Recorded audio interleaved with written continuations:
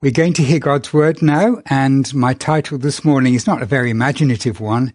It's the rest of the story of Israel, past and future, and it's part 18 of our series. So our goal this morning is to see how God's promises and prophecies to Israel fit with the New Testament and beyond. And that will lead to an outburst of praise in our hearts. So, quick recap for the last couple of messages. We looked at the Exodus theme and how the metaphor of coming out of slavery to freedom with God's power and then going through the wilderness is pervasive in the scriptures, in the Old and New Testament, as a picture of God's saving acts. And we saw how our experience now is very much in the wilderness, where we're going to a promised land, but we're dependent on God moment by moment to keep us in the difficulties that we're in. And then we looked at the story of Israel and the heart of God and the amazing compassion God has for his people. We just stayed with some of those verses where God is pouring out his heart in grieving for the way they've treated him, but his chesed love is determined to love them to the end, no matter what. And just extraordinary stories of his love. And so today we're going to look at the rest of the story of Israel, and we're going to start by looking between the Testaments. We're then going to look at Jesus taking on the role of the nation of Israel, and then the future of Israel, and then our response at the end. So, I'd like to start by looking at the period just after we finished last time. We talked about them coming back from captivity. 42,000 people returned to Jerusalem and the surrounding area, and they rebuilt Jerusalem and the temple. And this period, starting around 539 BC, right up to the time of Jesus, we call it the intertestamental period, because it's the period between the Old and New Testaments. And the Jewish writings at the time, their records tell us that the prophetic voice ceased at that time. After Nehemiah and Ezra, we don't get any more writing from the scripture. We have some books from that time, which we call the Apocrypha. Their writings, the Jews never had them at the same level as the Old Testament, and Jesus never quoted from them. But they're really historical records, and some of them are a little bit weird, but they're not the same. They're not held generally by Christians as the same level as the Bible. So we're going to look at, since we don't have any books written during that period, we're going to have to look at prophecy written about that period. And the most comprehensive prophecy is from the book of Daniel, and there's a wonderful outline that he gives for this period, which we're going to use. And it begins with a dream that King Nebuchadnezzar can't interpret himself and asks Daniel to interpret, and can't even remember the dream. And Daniel tells him what it is and explains it to him. He says, "You saw, O king, and behold, a great image. This image, mighty and of exceeding brightness, stood before you, and its appearance was frightening. The head of this image was of fine gold, its chest and arms of silver, its middle and thighs of bronze, its legs of iron, its feet partly of iron and partly of clay." And then it continues, "As you looked, a stone was cut out by no human hand, and it struck the image on its feet of iron and clay and broke them in pieces. Then the iron, the clay, the bronze, the silver, and the gold all together were broken in pieces and became like the chaff of the summer threshing floors, and the wind carried them away, so that not a trace of them could be found. But the stone that struck the image became a great mountain and filled the whole earth." So that's the dream. And then, of course, the difficult part is giving the interpretation. And so Daniel, this was the dream. Now we will tell the king its interpretation. So he begins, "You, O king, the King of kings, to whom the God of heaven has given the kingdom, the power and the might and the glory, and into whose hand he has given wherever they dwell the children of man, the beasts of the field, and the birds of the heavens, making you rule over them all. You are the head of gold." So he is the head of the Babylonian Empire. He's the head of gold. "Another kingdom inferior to you shall arise after you, and yet a third kingdom of bronze, which shall rule over all the earth." And so we have the head of gold, this artist reconstruction, and this is representing Nebuchadnezzar and particularly the Babylonian Empire. And then we have the chest of silver, and this is, we're going to hear what that represents in a minute. And then we have thighs of bronze, and then finally we have the legs and feet of iron. We'll come to that in just a moment. "And there shall be a fourth kingdom, strong as iron, because iron breaks to pieces and shatters all things." So this might not be as golden and glorious a kingdom, but it's strong. It shatters all things. And like iron that crushes, it shall break and crush all these. So the previous ones crushed by this. "And as you saw the feet and toes, partly of potter's clay and partly of iron, it shall be a divided kingdom, but some of the firmness of iron shall be in it, just as you saw iron mixed with the soft clay." So at the end, where it gets to the feet, maybe a little bit of weakness there. "And as the toes of the feet were partly iron and partly clay, so the kingdom shall be partly strong and partly brittle." So there we have the feet of this statue. And then he goes on, "And in the days of those kings, the God of heaven will set up a kingdom that shall never be destroyed, nor shall the kingdom be left to another people. It shall break in pieces all those kingdoms and bring them to an end, and it shall stand forever. Just as you saw that a stone was cut from a mountain by no human hand, and that it broke in pieces the iron, the bronze, the clay, the silver, and the gold, a great God has made known to the king what shall be after this. The dream is certain, and in its interpretation sure." So the last kingdom then was represented by this stone, a little stone from the mountain that was not cut by human hand. So we're going to look now. I don't have an animation for you this time, but I've got a little chart for you to try and put these things together. So down the left-hand side, we have the dates. They're all BC, and they go right up to the kingdom of Christ coming, which birth of Jesus around 4 BC.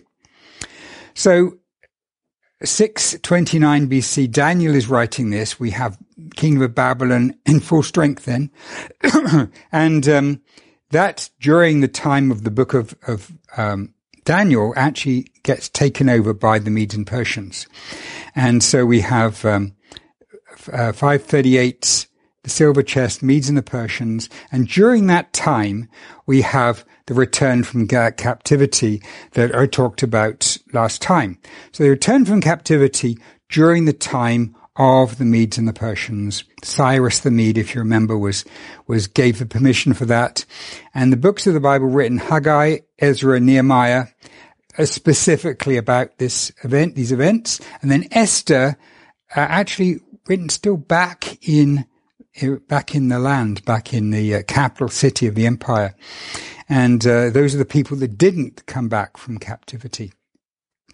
So then what happened then? So let me just fill you in some of the story. The Israelites who didn't go back to the land, many of them still worshipped God, and they set up the synagogue system.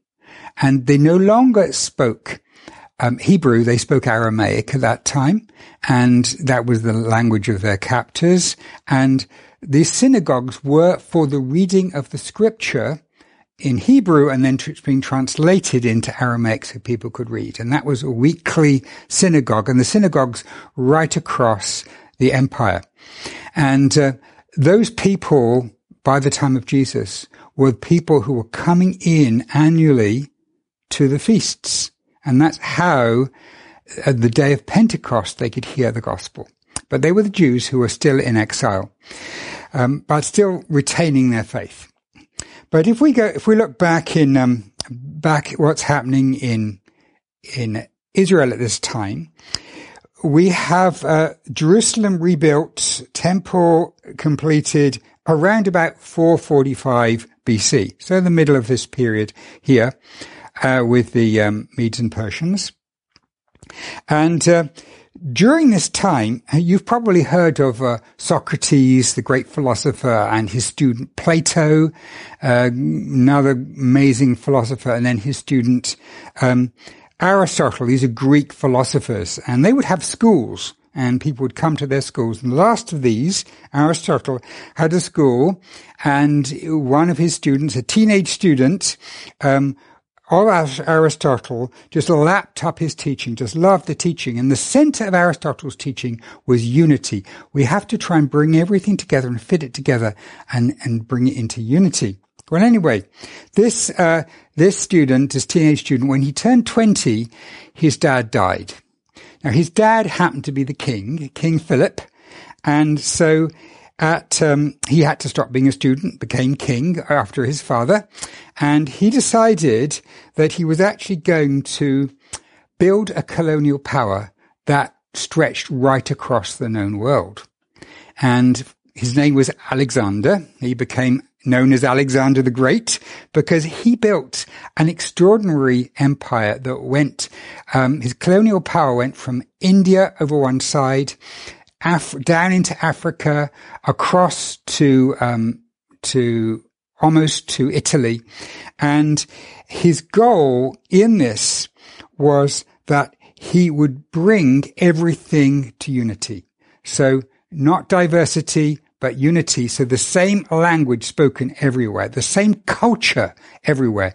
Greek culture would be spread everywhere across the kingdom. So he would bring in centers for learning, centers for trying to spread the religious teaching, everything. And this was very, very heavily pushed. So the idea then would be that there would be one culture across from India, across almost to Italy, down into Africa. And he was extraordinarily successful. So he began at 20, and by 24, he defeated the Persians, the Medes and Persians. This was the great world empire. He'd taken them down by the time he was 24. He died at 32, having captured Babylon. And he left his kingdom to 4 generals, and unfortunately they fought amongst themselves, and there was horrible fighting, and in the end 2 of them became the dominant powers. One of them was Egypt, Ptolemy in Egypt, and then one of them in Syria and the north, which was the Seleucids. And Israel was in the middle of that, and they were the buffer zone that were taken over by one power or the other. Oh, I should have said, when Alexander got to Jerusalem, we're told that he had a dream, and before he went in, and when he came in, he saw the high priest, and he recognized the high priest from his dream, and he was very impacted by that. And then, according to Josephus, they took him and they showed him the prophecy in Daniel that referred to him, and another prophecy that describes him as a ram moving so fast its feet doesn't touch the ground, and destroying the kingdom of the Medes and Persians, which is represented by a goat with 2 horns. And apparently, so we're told, he was very impressed by that and decided that he would treat Israel very leniently. and they got off. They had a period of peace. But once he died and his generals took over, Israel was in this period between the two, and eventually the northern ones, the Syrian ones, the Seleucids, took over, and they became the dominant power. And they were very, very strong on making Greek culture, what they called Hellenization, dominant. And they became brutal in trying to remove any traces of Judaism. So if you were caught worshipping on the Sabbath or having any scripture or even being circumcised, that could be the death penalty for it. And the leader of this group at this time was called Antiochus Epiphanes. That's the Greek for God manifest. And he was like a Hitler in terms of the way he treated the Jews at that time. And his treatment was so cruel that it caused a revolt against him. At one point, he sacrificed a pig on the altar of the temple to desecrate it. And that was prophesied in Daniel. It was called the abomination that makes desolate. So there was it was ritually desolated. So, a group of people, led by a man called Judas Maccabeus, and he's nothing to do with the Judas at Jesus' time. He was a good leader, and he led what's called the Maccabean revolt, and they managed to overthrow this horrible Antiochus Epiphanes and bring freedom. And they had to sanctify the temple. And when they did that, they had to light a lamp, and there was only enough oil for the lamp to burn for a day. And while they were trying to get more oil, the story is that the lamp supernaturally burned for a week until they had more oil.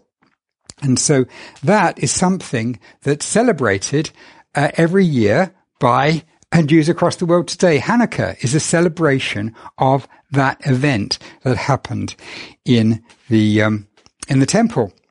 So at this time also we have the Pharisees began to come to prominence, and the Pharisees.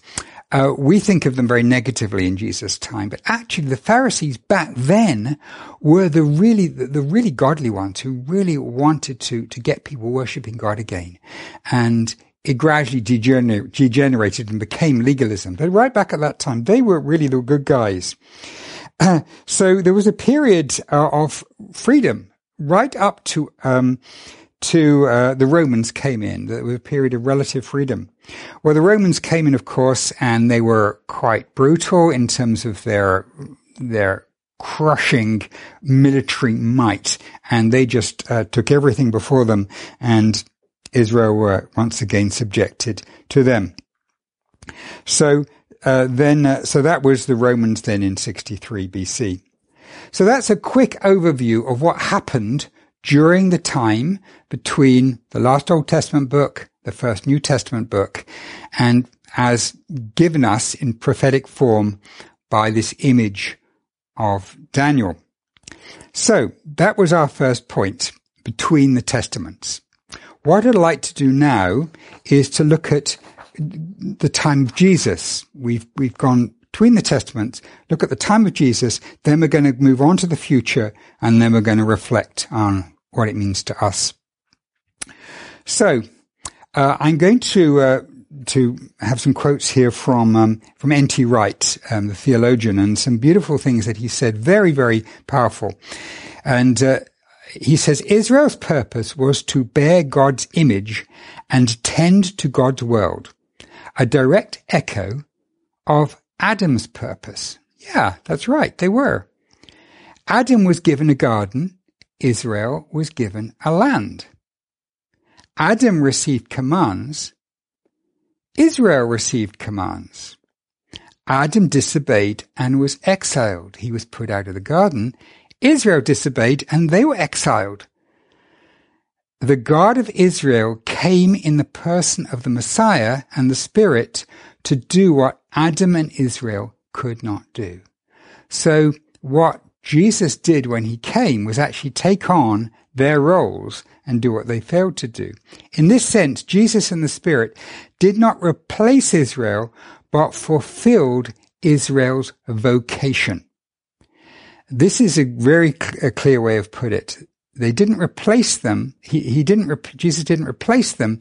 He actually fulfilled the role that they had and the role that Adam and Eve had as well. So I think that puts it very well. The key idea is that he personally fulfilled what they as a nation were told to do. And one of those things was to extend the promises to the whole world. Now, this is very interesting.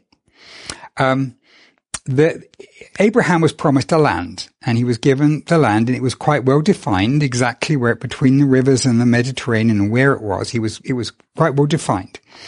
But in Isaiah chapters 42 through to 56, we get what is called the servant songs. They're songs about God talking about my servant or what my servant is going to do. And on the surface, these are a call for the nation of Israel to do the things that they're supposed to do on this chart. They're to be God's servants, but it becomes apparent that actually it's Jesus who takes these things up. And although Israel is called to be God's servant, Jesus is the servant. And you'll see this very quickly once I start reading it. So Psalm 42, first of the servant songs.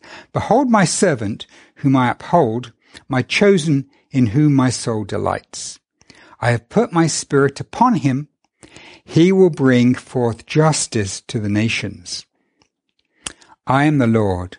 I have called you in righteousness. I will take you by the hand and keep you. I'll give you as a covenant for the people, a light for the nations. These are verses that are applied in the New Testament to Jesus. To open the eyes that are blind, to bring out the prisoners from the dungeon, from the prison those who sit in darkness. Beautiful words, and they are given to Israel, but taken up by Jesus. We can look at Isaiah 49, which is really very interesting. You are my servant Israel.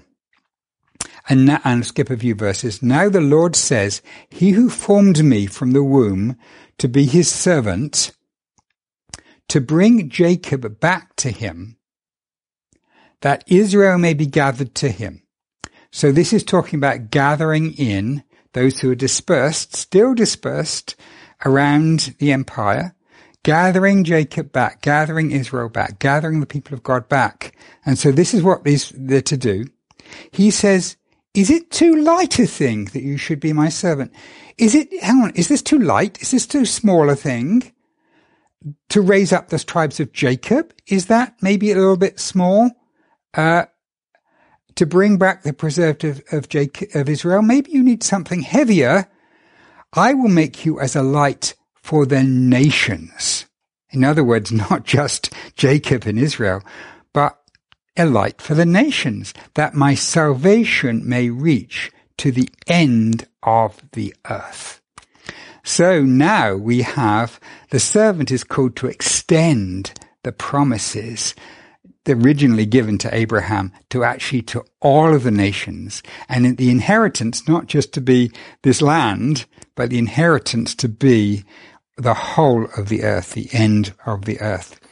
So this is the kind of thing that's being prophesied in these servant songs, and not just here, but other places in the Old Testament, that there's a call on Israel, which actually is taken up by Jesus, to extend the promises from the original limited land and limited people to everywhere. And N.T. Wright once again puts this so beautifully. He, Jesus, was in himself the true Israel, formed by Scripture, bringing the kingdom to birth. When he spoke of the Scripture needing to be fulfilled, e.g. Mark 14:49, he was not simply envisaging himself doing a few scattered and random acts, which corresponding to various distant and detached prophetic sayings.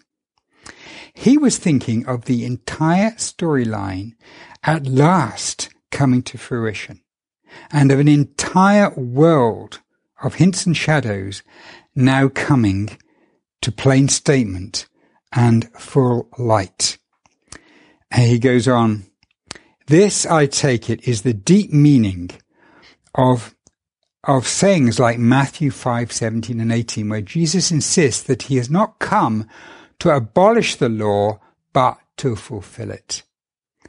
So that's I think really sums up the key for this, that Jesus was actually, as an Israelite, as a member of Israel, was to step up and do the things that a nation had failed to do, but do it as a member of Israel, as an Israelite. So that's what I'm going to say on this topic. We've looked at between the Testaments, and this is what I wanted to say about Jesus taking on the role of the nation. So we're doing a timeline here. Between the Testaments, Jesus taking on the role, and now we're moving to the future of Israel from Jesus up until the end.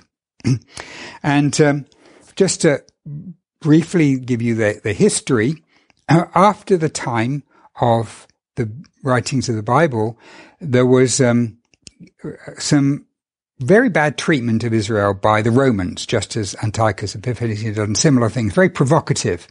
And this led to rebels and military revolts. And in the end, the Israelites planned an attack on the Romans that was so well contrived that they required, the Romans actually had to bring a third of their worldwide forces into this little country in order to quell it.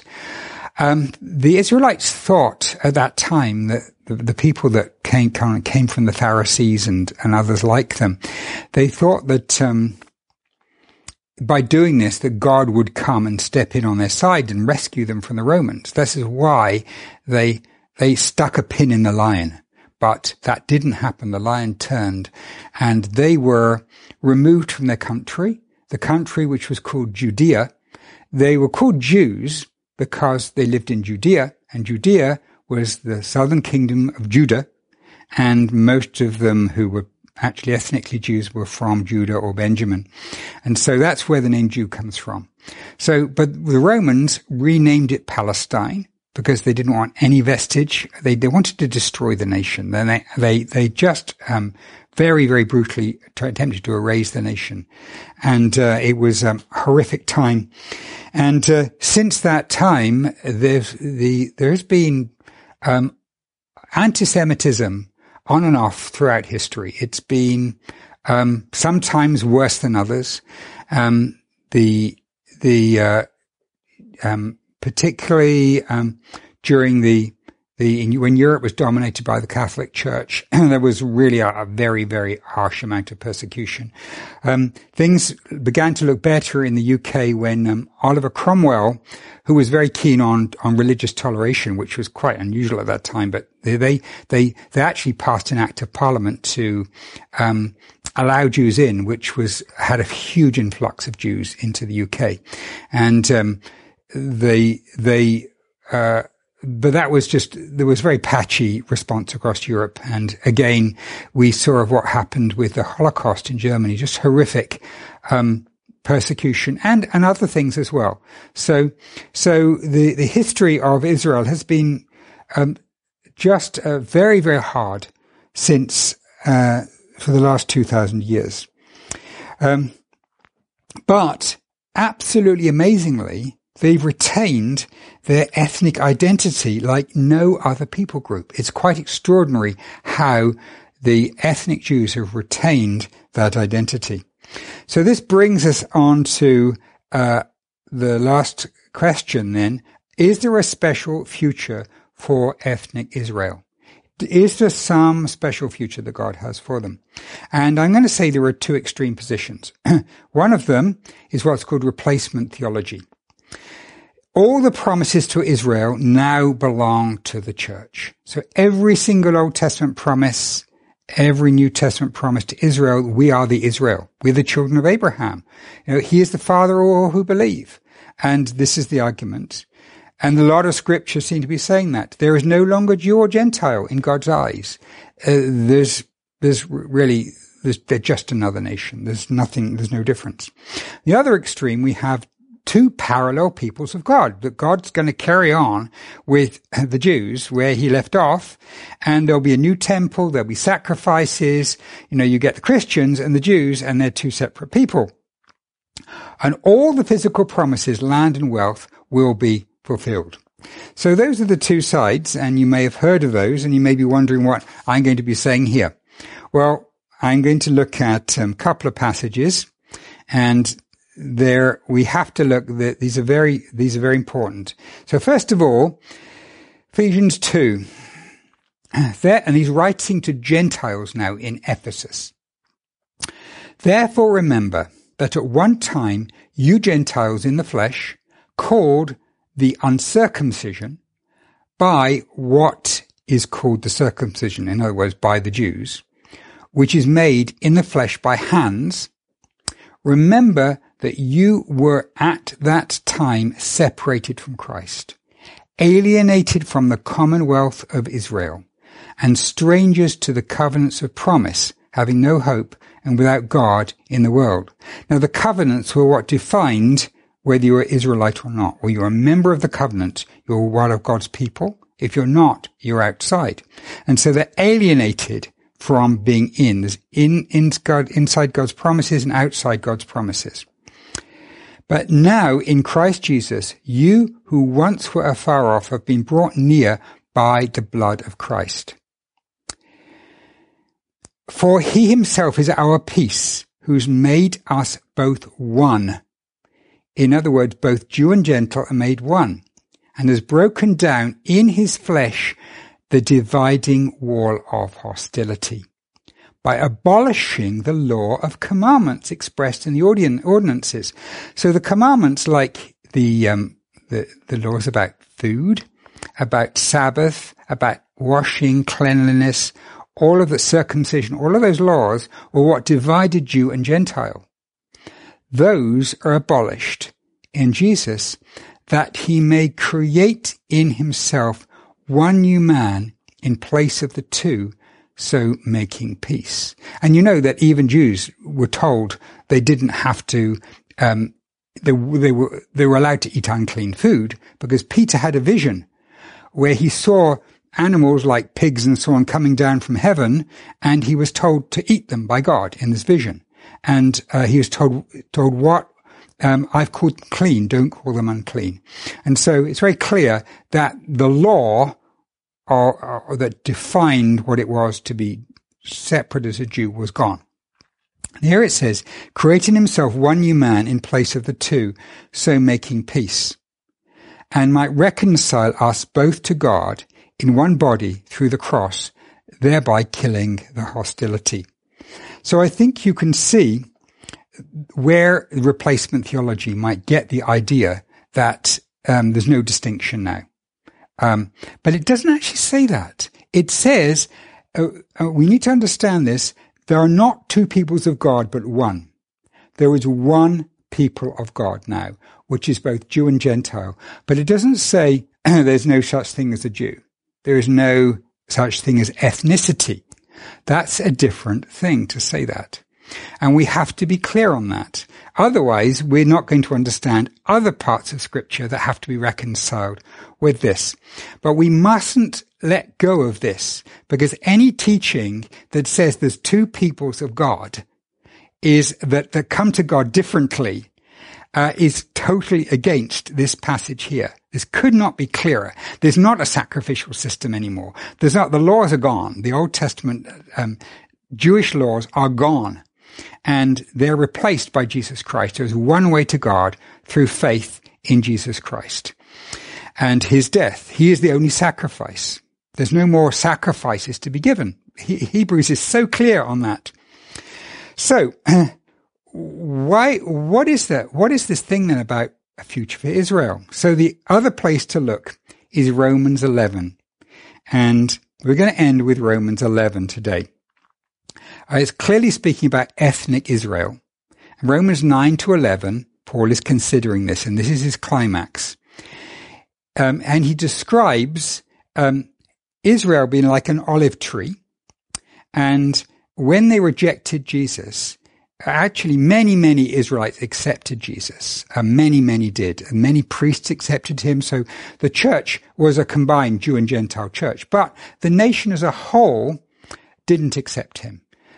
So the idea is that the Jewish nation is like an olive tree, and they've been cut off, and the Gentiles have been grafted in, which is another plant. They've been grafted in, and because I don't know if you know about horticulture, but you can do this. You can take a shoot from another plant, and in the right circumstances, it will grow from the stump of the original. So we have a stump of Israel, and the Gentiles are growing from this. If you were cut off from what is by nature a wild olive tree, in other words, the Gentiles, and grafted, contrary to nature, into a cultivated olive tree, Israel, how much more will these, the natural branches, be grafted back into their own olive tree? He's quite clearly talking about ethnic Israel and ethnic Gentiles here. And he's saying there's a possibility of God grafting back the natural descendants. For the gifts and calling of God are irrevocable. Now, this is so important because this is saying those promises in the Old Testament that we read last time, these amazing promises. Ephraim, how can I give you up? How can I? And these are irrevocable. God's not saying, oh, I'm not going to count Gentiles now as Ephraim. No, these are irrevocable promises that God has made. So that they too have now been disobedient. This is the Israelites. In order that by the mercy shown to you, they also may now receive mercy. For God has not consigned all to disobedience. God has consigned all to disobedience, that he might have mercy on all. This is an amazing passage, and you're going to say, well, Andrew, what does it mean? How's God going to have mercy on all? What's going to happen here? And I'm going to say, I don't know. I can't tell you. All I can tell you is this is what it says. And clearly it's talking about some sort of future. And this is clearly talking about ethnic Israel. And it's talking about a blessing for ethnic Israel. There's not about them carrying on with worship, temple and sacrifices and so on. It's about coming through Jesus. So I'm just going to end now with the last point. It's going to be very brief. We've looked at between the Testament period, we've moved on to Jesus, and then we've looked at the future of Israel. And now I want to look at our response. And I just want to remind you of the goal that we have for today. To see how God's promises and prophecies to Israel fit with the New Testament and beyond, leading to an outburst of praise in our hearts. And so I'm going to show you the last slide now, which is really trying to bring these things together. So I'm continuing to read in Romans 11 now, and I'm going to pick up the verse that we read last time.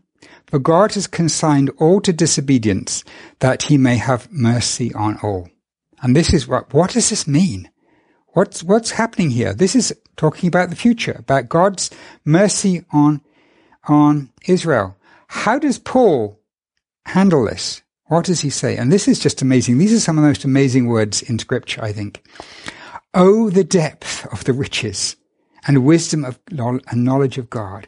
How unsearchable are his judgments, and how inscrutable his ways. In other words, he is the most amazing God. We don't know what he's going to do. All we know, his riches are amazing.